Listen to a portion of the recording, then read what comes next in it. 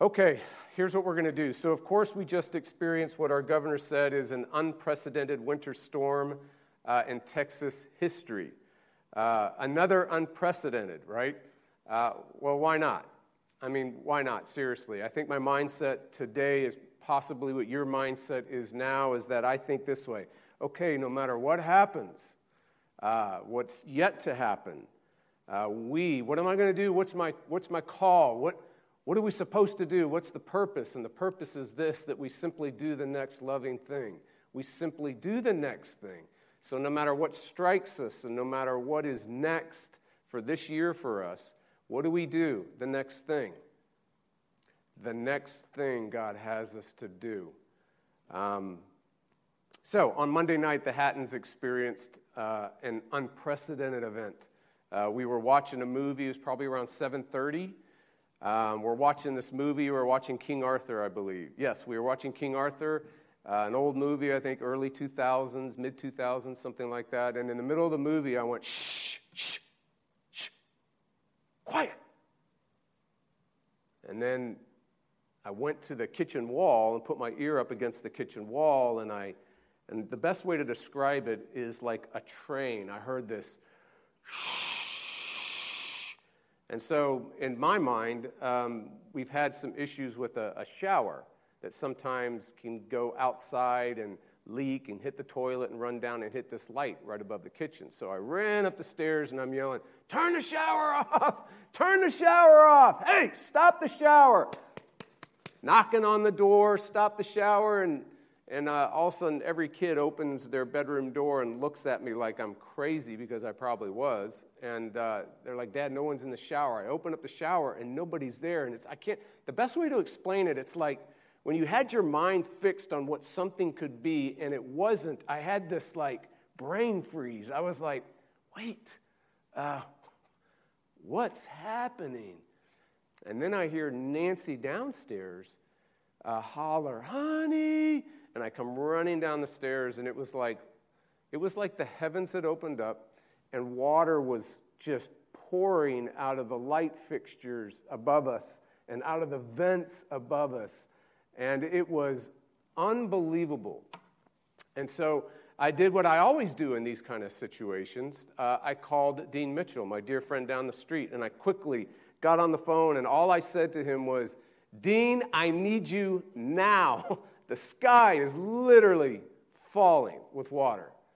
Then I hung up, and he raced up there, and I saw him come pulling up in his truck, and he's coming out, so I open the door, and I go out the door, and next thing I know, I'm flying through the air about 5 feet and land flat on my back, because I forgot about the ice that was on the stairs of the front porch, and just literally probably went about 5 feet, landed flat on my back, and I was like, okay, is anything broken?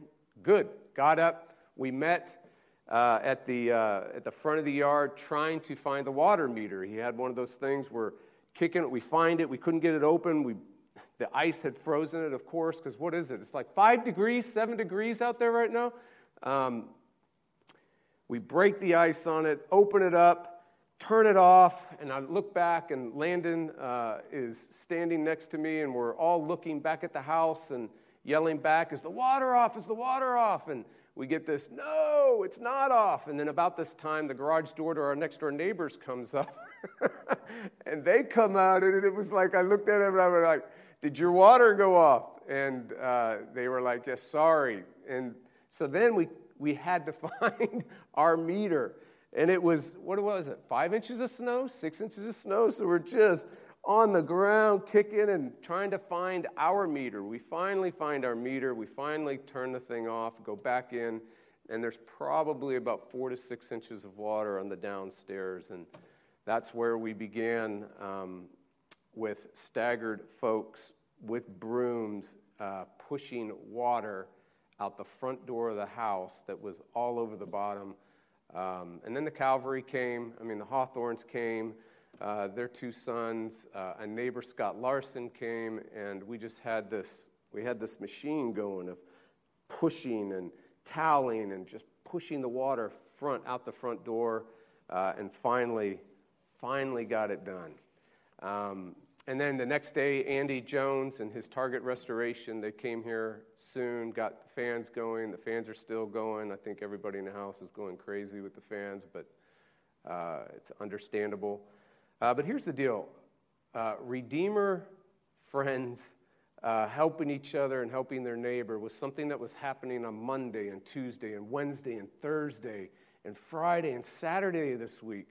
And if I'm honest, I am literally in awe of how friends have been helping friends, how friends have been looking after friends, how everybody has checked in on each other. I know that you've been checking in on people. I know you've been praying for people. I know that you have listened to others. I know that you've literally sat in the water or in the ashes with others. I know that many of you have four-wheel drive heroes, have taken firewood and have taken water and food to people in need. You've picked up medical supplies for people that couldn't get out on the roads. You only had a four-wheel drive to do that. I know of doctors that met with people that were in need in they needed to be seen by a doctor and did this outside office hours, outside official office visits, all in our church. I knew all this was going on at multiple levels. I know many of you were out fixing pipes in other houses and helping sweep out water. I know many of you were going on roofs and cracking ice off roofs that was leaking into houses. And this was all going on. And I only know about 1% of it. I only know about 1% of how friends were helping friends and neighbors. Practically serving and helping. And I'm in awe of it. And so I've asked myself, and I've wondered, and we've all asked ourselves, over the unprecedented 2 years we've experienced, an unprecedented winter storm, everyone wants to know where God is in these situations. Everybody wants to know where is he at work? How is he helping us? Where is he? And the answer is always in his people, in his church. That he is actually loving and active and at work through his church into the world. Loving each other, taking care of friends, taking care of loved ones, taking care of our neighbors, helping each other and helping our neighbor, right? So what do you do in the chaos? What do you do? We've had unprecedented ones these past 2 years. We just had another major one, and I'm not sure we're done with them. So what do you do?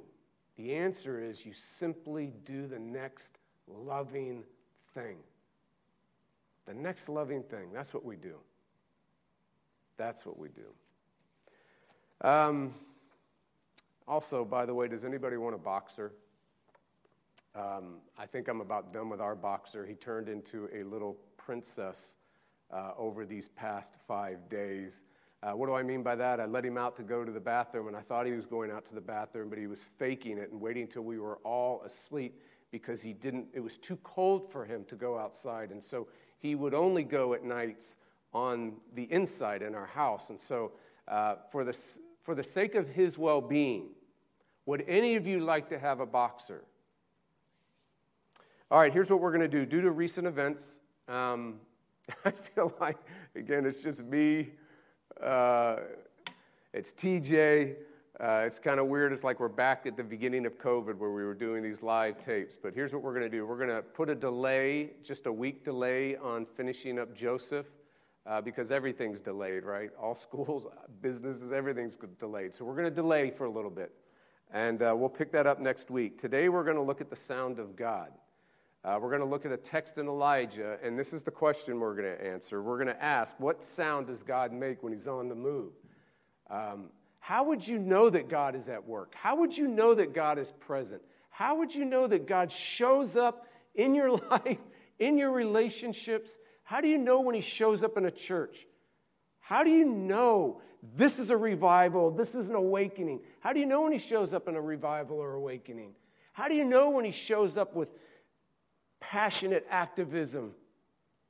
How do you know when God shows up, when he's at work, when he's at present in your cause, in your ideology, in a community, in a church, in a ministry, in a movement? How do you know this? That's our question for this text. So we're going to read from 1 Kings chapter 19. We're going to look at verses 9 through 13a. If you would like to, as our tradition, you can at home, but you don't have to. You can stand for the hearing of God's word. Here we go. Elijah, came to a cave and lodged in it. And behold, and remember in the original language, behold means pay attention. Watch this. The word of the Lord came to him, and he said to him, the word of the Lord, what are you doing here, Elijah? And Elijah said, I have been very jealous for the Lord. I have been very zealous for the God of hosts. For the people of Israel have forsaken your covenant, thrown down your altars, killed your prophets with the sword, and I, even I only am left. And they seek my life too, to take it away. And he said, go out, God said, the voice, go out and stand on the mount before the Lord. And behold, pay attention, the Lord passed by, and a great and strong wind tore the mountains and broke in pieces the rocks before the Lord. But the Lord was not in the wind. And after the wind, an earthquake, but the Lord was not in the earthquake. And then after the earthquake, a fire, but the Lord was not in the fire. And after the fire, the sound of a low whisper. The literal translation is the sound of sheer silence. And when Elijah heard it, don't miss this, he's hearing the sound of sheer silence, absolute silence, complete, total silence. And it makes a sound. And he wrapped his face in his cloak and he went out and stood at the entrance of the cave. All right, let's pray for the shining on the page, as we say and the Puritans used to say. Oh Lord, we ask that you would shine on the page, and we ask that even now you would cause me, you would cause all of us to experience you with your word, and to experience you in and through your word. And would you give and grant the reality of where you show up and how we know you're on the move and how we know that you're at work in certain places. It's like, well, where are you? Where do we go, Lord? Where do we go to find you? Where do we go to know that you break in? Where do we go to know, and how do we know in movements and causes and ideologies and churches? How do we know you're there? How do we know you're actively and powerfully at work? It gets so confusing at times. So many voices claim a work of God. So many places claim God is here. How do we know, Lord? How do we know? We ask this in Jesus' name, amen. All right, so what sound does God make when he's on the move? What is the sound of God? He's present. He's at work in your life. He's changing your relationships. He's moving in systems, in institutions, in places. He's at work in a church. He's present in a movement. He's validating and confirming an activism. How would you know? How do we know? Well, the backstory in Elijah is that he's struggling with this very thing. The backstory of Elijah is he's struggling with the sound of God. He thought God was on the move. He thought God was present. He thought God was at work in his zeal and in his faithfulness. I mean, he literally says this in verse 10. He tells God, look, I've been zealous. I've been faithful. So what happened? Where are you, God? I have been obedient. I've been reading my Bible. I've been praying. I've been resisting this sin. I've been developing community. I've been promoting and loving my neighbor and serving others. I've been doing what you want me to do. I have been zealous. I have been passionate. I have been sincere. I have been faithful. But there's such little results. I expected so much more, God. Elijah, the greatest prophet who ever walked on this earth, is talking to God like this. He also thought that God was on the move or was showing up in big gatherings of people and big movements and big numbers and lots of momentum and lots of excitement and lots of things happening, right? I mean, where he's telling God, listen, everybody was there. Just a chapter earlier, all of Israel was at the church service. All of Israel was here. Everyone was here. The whole world was at this place.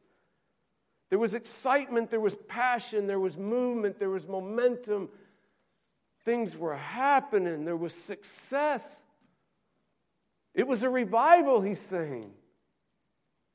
I mean, the text was recording it. All of Israel was watching one of the most dynamic, powerful demonstrations of God and other gods in the Bible.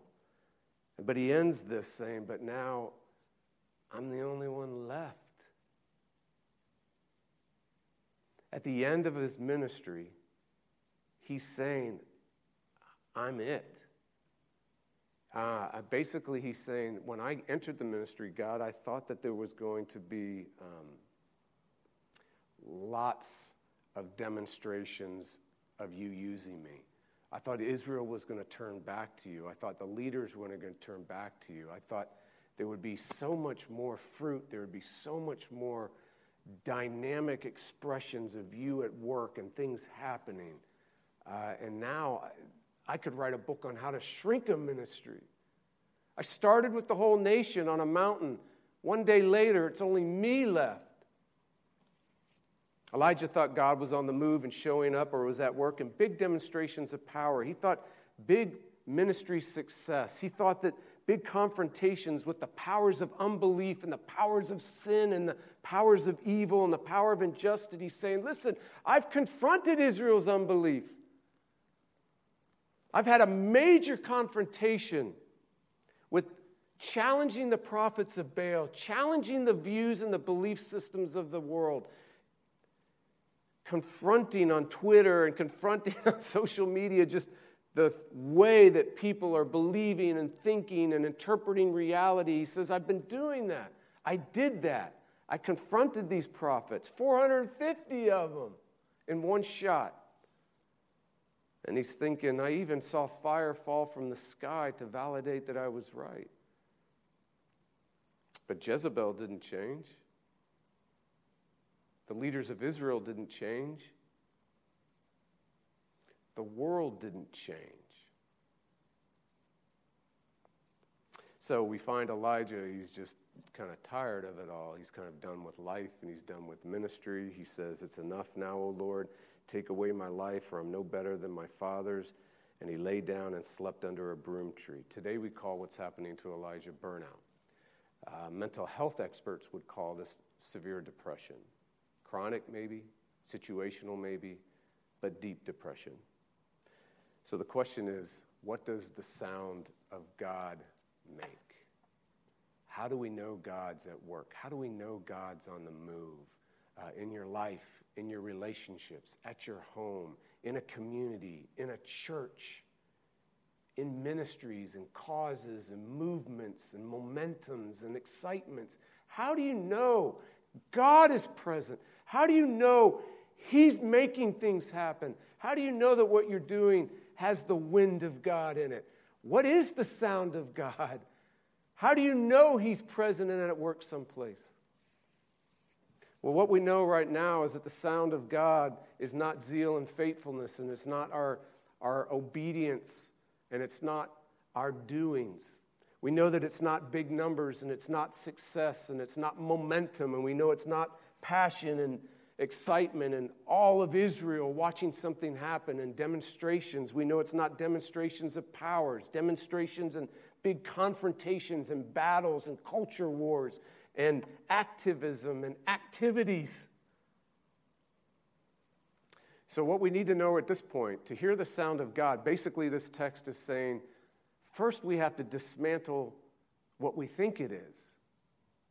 First, God has to dismantle our views of thinking, here's where God's present, here's where God's at work, here's how we know that this is a revival and awakening and a movement of God and has the momentum of the Holy Spirit, that God's in it. Here's how. And the first thing that God does in this text is the greatest prophet that ever lived. He had to have his expectations dismantled of what he thought it was. That it's not his zeal and his passion, and it's not his obedience, and it's not his faithfulness that marks God showed up. It's not spiritual successes or success in the way we would define it with numbers and multitudes and momentum and excitements and passions. It's not spiritual successes and demonstrations of power and challenging the unbelief and the injustices of the day.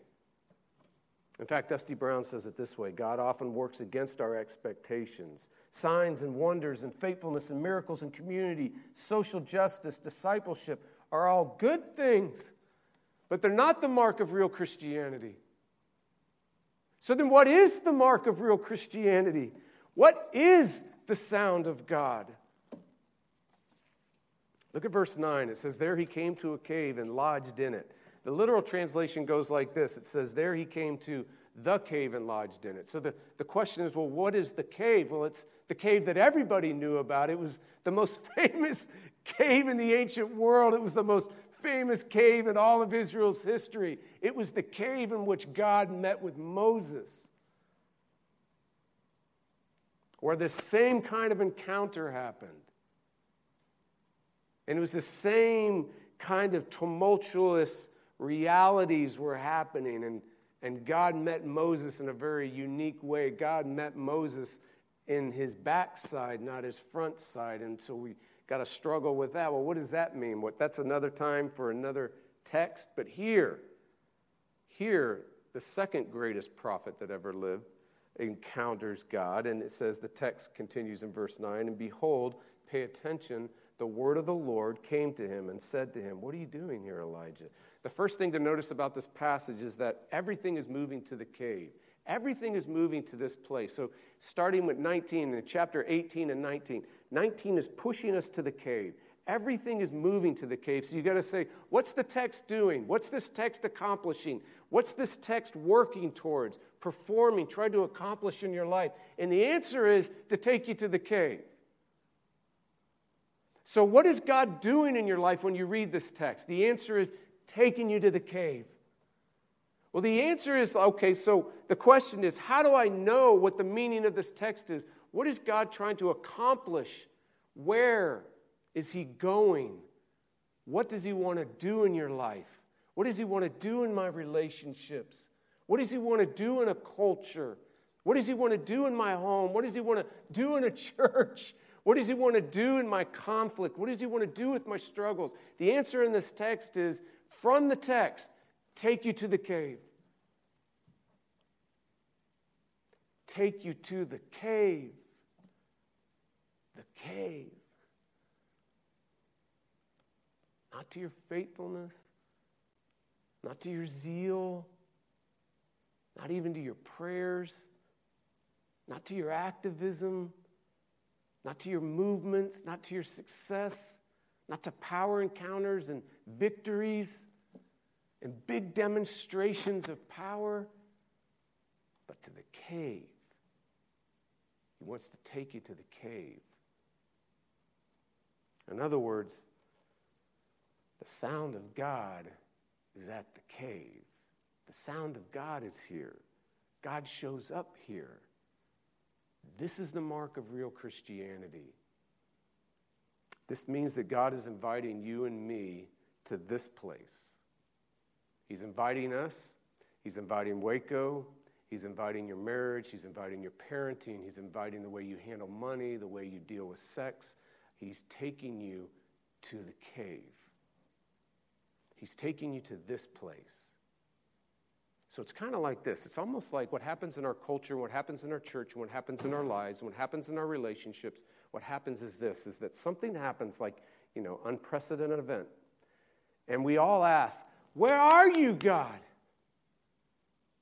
And here we got to back up. We got to rewind. Because what God is saying in this text, he's saying, listen, I show up at the cave. This is where real Christianity is, at the cave. That's the backstory. So here's what happens. An unprecedented event happens. Changes in the church happen. Changes in the culture happens. and we go to the Mitchell's house in Lorena. And we go to the Mitchell's house in Lorena and we say, "Where are you, God?" "I'm at the Mitchell's house." And God says, "I told you I'd meet you at the cave. I told you I'm at work at the cave. I told you I show up at the cave." And we spend our life going to the Mitchell's house and going to the house of this and to place of that. And we go to the corner of 1st Street and 2nd Street, and we go to all these different places, and we're demanding God to show up. We're demanding, "Show up, where are you?" And then we try to work a little harder. And so just like the prophets of Baal, he's not showing up at this place, so we dance for him a little more. And we throw in our zeal, and we throw in our obedience, and we throw in more work and more performance. In other words, we keep dancing for God. We keep trying to bring him down to this place. And he says, "I'm at the cave." I show up at the cave.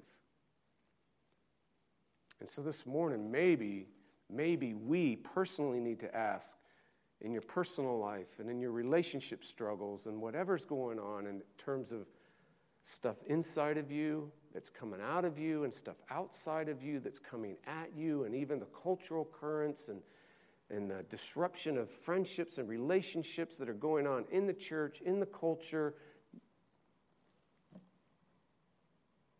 Are you demanding that God show up where he said he doesn't show up? He says, "I'll show up at the cave." Are you demanding that he show up someplace else? Are you demanding he show up in your faithfulness? Are you demanding that he show up in your spiritual successes? Are you demanding that he show up in this and that and this place and that place, and wherever you have called it a movement and wherever you've called it a just ideology? Are you demanding that he show up there? He says, "I show up at the cave." If he said he shows up at the cave, why are we going to the Mitchell's house? So what's the cave? Verse 11, and he said, "Go out and stand on the mount before the Lord, and behold, the Lord passed by, and a great and strong wind tore the mountains and broke in pieces the rocks before the Lord, but the Lord was not in the wind. And after the wind, an earthquake, but the Lord was not in the earthquake. And after the earthquake, a fire, but the Lord was not in the fire. And after the fire, the sound of a low whisper, the sound of sheer silence. And when Elijah heard it, he wrapped his face in his cloak and went out and stood at the entrance of the cave. And behold," pay attention, "there came a voice to him. And the voice said, 'What are you doing here, Elijah?'" So don't miss this. So the whirlwind passes, and God's not in the whirlwind. The earthquake passes, and God is not in an earthquake.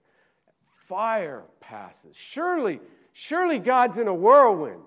Didn't he hurl a whirlwind at Jonah? Surely he's in a whirlwind, and he's not in a whirlwind. Surely he's in an earthquake, things shattering, breaking, incredible demonstrations of power, shaking the very foundations of which creation was established, shaking creation, and he's not in an earthquake. Surely he's in the fire, in the bush that burned but did not burn for Moses, and he's not in the fire. And finally, there was the sound of a low whisper. Finally, a sound of sheer silence. This sound of sheer silence causes Elijah to walk out, and God shows up. And God is there. And God is at present. And God is at work. And this is real Christianity. God spells it out for us through another prophet this way. He said to me, to this prophet, God said to this prophet, "This is the word of the Lord, not by might, nor by power, but by my Spirit, says the Lord of hosts." Sheer silence, the sheer sound of silence, is the power of God's Spirit. And it's a spirit of silence. It's a spirit of, Moses would hear, he'd say, "This is the backside of God. This is the gospel side of God. This isn't the fire side of God. This isn't the holiness side of God. This isn't the God coming as judge, the God coming as king. This is the backside of God, God coming as a servant, God coming in humility, God coming in grace, God coming in the sound of sheer silence, completely unexpected. What sound does God make when he's on the move? Sheer silence. How do you know when God is on the move? How do you know when he shows up in your life and he shows up in your relationships and he shows up in your cause and he shows up in your activism and he shows up in your ideology, he shows up in a neighborhood, a community, he shows up in a church? How do you know he shows up in these places? He shows up in your ministry, he shows up in your movement. How do you know? The answer, what's the mark of real Christianity? The answer in this text has been building. The answer is by the sound of the gospel. He shows up in the sound of the gospel. He shows up in the sound of grace. He shows up in the sound of, Moses would say, the backside of God. He shows up in the sound of Jesus and his salvation. So he's not showing up in your zeal. He's not showing up in your faithfulness. He's showing up in Jesus' zeal and Jesus' faithfulness. He's not showing up in your numbers, and he's not showing up in our momentums, and he's not showing up in our our movements. It's basically he shows up in one person. There's only one person left. There's only one ultimate prophet. There's only one Savior. He doesn't show up in the success and the victory and the power over our sin. He shows up in his victory, his power, his success over our sin, over our unbelief, over the powers that are arrayed against us. One writer puts it this way. He says, the mark of Christianity is the faithful love of God, the good news that Jesus died in our place and by his Spirit helps us believe. And so the Spirit, the sheer sound of silence, the Spirit reaches and renews us by the sound of Jesus and his salvation alone. Well, how do you know? Where is God at work? He's at work in the sheer silence. The sound of God is the gospel, the good news of Jesus and his salvation. So where is he? Where does he show up? You go to the gospel. You go to the good news of Jesus and his salvation. And the Spirit works through the sound of the gospel to reach you, to renew you, to reach your loved ones, renew your loved ones, to reach Waco and renew Waco, to reach a culture and renew a culture. That is through the foolishness and the simpleness, the sheer sound of silence of good news, that God breaks in, God shows up, God reaches, God renews, God's present, God's at work, God acts in your life, in other people's lives, in places in the world. So do not go out and stand at the entrance of your zeal and your faithfulness. Do not go out and do not go to a different cave and demand him to show up in the various momentums and movements and successes that you think they are. Do not go out and rely on the demonstrations of great power. If you do so, you're only going to hear the sound of self and all the multiplicity of its forms. But do this. This is the word of the Lord, not by might, nor by power, but by my Spirit, says the Lord. And the Spirit goes wherever Jesus goes. The Spirit fills wherever Jesus and his salvation's heard. The Spirit goes. God shows up. God's on the move. Wherever Jesus and his salvation is heard and proclaimed, wherever the sound of good news is heralded, that's where God's at work. That's where God breaks in. That's where God shows up. So if God says, I show up in the gospel, I show up in the sound of the gospel, don't go to other places and demand that he show up. Or when you do go to those places, wake up. and realize he doesn't show up there. That's not real Christianity. He shows up here in Jesus and his salvation, in the sheer sound of grace.